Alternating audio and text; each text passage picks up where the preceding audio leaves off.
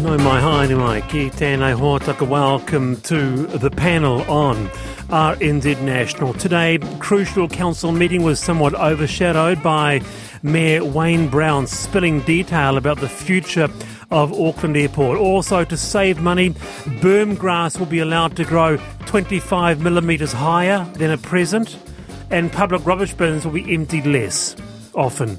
Simon Wilson will tell us all and what happened at the stand-up with Wayne Brown. That's just after 4.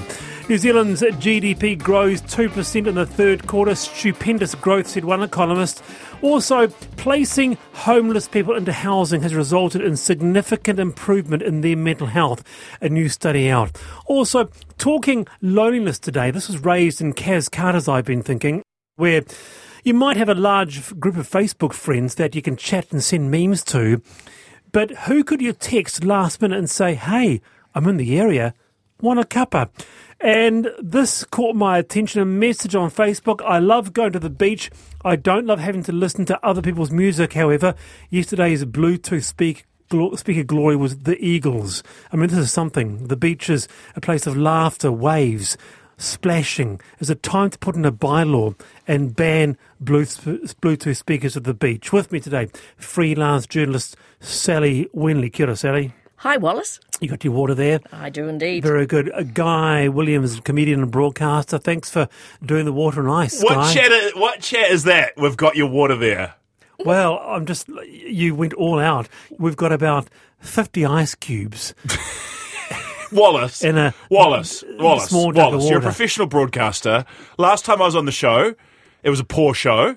And I expect on today's show, in this panel, we're going to raise the bar, lift the stand a little bit. No more ice cube chat, all right? We're tackling the big issues, and we're hitting them face on. Well, I think you were a bit slow to start with, because you didn't even offer to pour my ice cube infested water. Goodness me. That's why I brought it up. Because here, the three of us were, there was only one water being poured, and that, mate, was for you. Anyway. When people say mate in New Zealand, it's never that friendly, is it? No. Listen, mate. Anyway, this really caught my eye, and I'm dying to have a chat about it. 87% of imprisoned New Zealand women are mothers, and at any given time, around 20,000 Kiwi kids are affected by parental imprisonment. Mothers in prison have very limited contact with their kids, and this can be especially painful when Christmas rolls around. The Mothers Project, managed by the Who Did You Help Today Trust, is helping to keep that alive. To explain, we have Stacey Stortle, founding trustee of the Who Did You Help Today Trust and a volunteer for the Mothers Project. Stacey, welcome to the panel. Thanks, Wallace. It's a pleasure to be here. Great to have you on. This is really fantastic stuff. How did the Mothers Project come about? It started back in 2015, Wallace. I'd been working in New York for about a decade as a lawyer there and had volunteered into a project that worked in the women's prisons. And I came back home, thought, how could I take some of that work and implement it here at a time when our female prison muster was getting, the number of women in prison was getting really high. And so launched it in 2015 with volunteer lawyers going into our women's prisons once a month to help mums with questions around their kids, with the objective of helping kids in whānau, and we've been going since. Oh, fantastic, Stacey. We've got a panel of, as you've just heard. Sally. What sort of gifts do you give to these children? Yeah, so Sally, that's been happening over the last 3 years. We've had about 800 women that have worked with volunteers since we began in 2015, and then we heard often that Christmas was a really challenging time.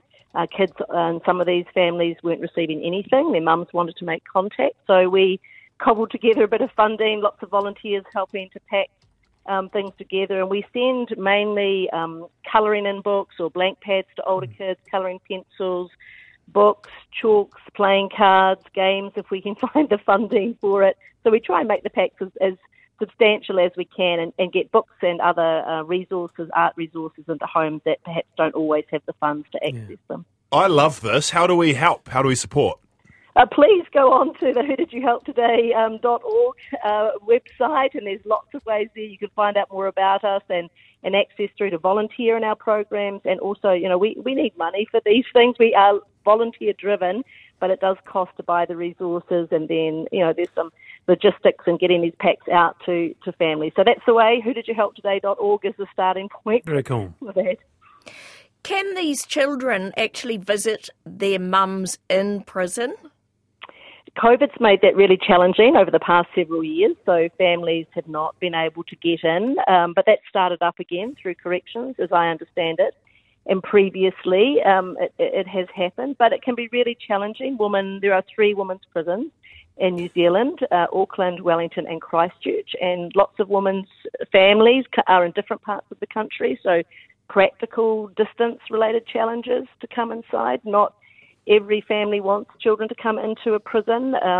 Some situations, it can be really hard, and so phone calls or written communication is the only alternative, and they're limited too. Stacey, what sort of feedback do you get from the mothers?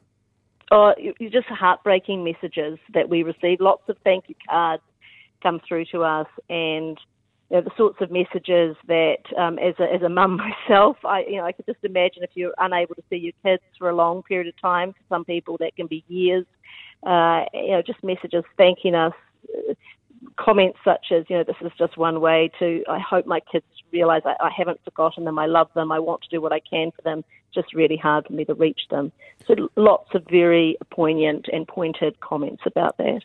Guy, just an aspect of the prison system that, might just slip past, the impact it has on families. And this charity here is working to redress that. Yeah, shout out to we probably have some people incarcerated who are listening to the show as well, so shout out to them. And it just also emphasises Christmas it's a lovely time for most people, and we get the farmers ads and all that, but it can really exacerbate the problems and emphasise what we're missing as well. So it's so wonderful that these guys are thinking about those people who can't do anything this Christmas.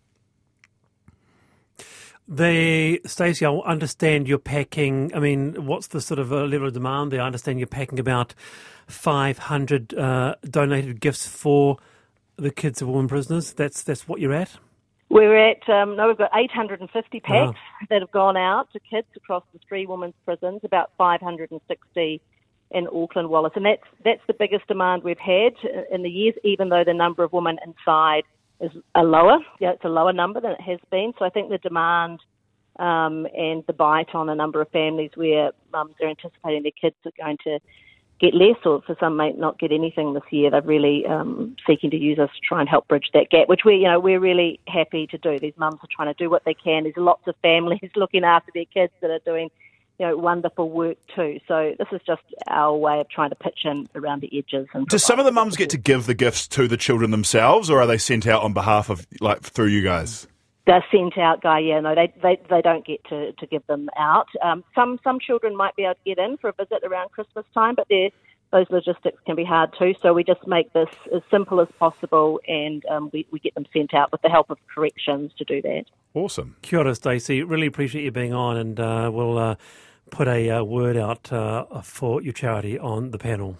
Thank you. Really appreciate that. And there's always packing going at Minter, and Rudd Watts. That's where we pack them, so people can always set up at the fair. Okay, very cool. Thanks so much. Thanks, Stacey. Okay. That's Stacey Shorter, the founding trustee of the Who Did You Help Today Trust and a volunteer for the Mothers Project. So they are helping getting presents to the kids. Google them, support them. What a great idea. Cool, eh? In other news, though, please, guys, be considerate when playing music at the beach. Otherwise, Wallace will get it banned. And that will be the end of Latin dance socials at the beach. No! Well, my question is there actually a whole Latin dance social at the beach? There might be at some beach at some time. Can I say, this comes up every year, this story about people peeved off about music at the beach. It does not. It honestly does. This is I don't think so. Good on you, Sally. Wait, why are you arguing this? This is a really common topic every year. I've never heard it before. If this was stand-up comedy, this would be what's known as hack material. This is like being a stand-up comedian noticing the problems with airplane food, right? And all I want to say about it is I've been a Kiwi. I'm here every summer. I've actually never really experienced it. We have a lot of beaches out there, and if you have a problem with music at the beach, can you not just go to a beach that doesn't have anyone on it? We've got about 10,000 here in New Zealand. We discussed that 4 because I, quite frankly, get really, really annoyed when I'm hearing, the Eagles next to me, and I actually... I just want get some earplugs or something, Wallace. I just want to read a book. I want to read a book. Or move. I agree with Guy. I want to hear the waves. Move. And why should I move? If I'm going to say, I'm in the middle of Wellington and I want to go to the inner city beach, why should I move? It's just, why shouldn't there be a bylaw that says... banning public music. Just be considerate, be kind. Yeah. Be kind, right? Anyway, we discuss that later. Time for I've Been Thinking.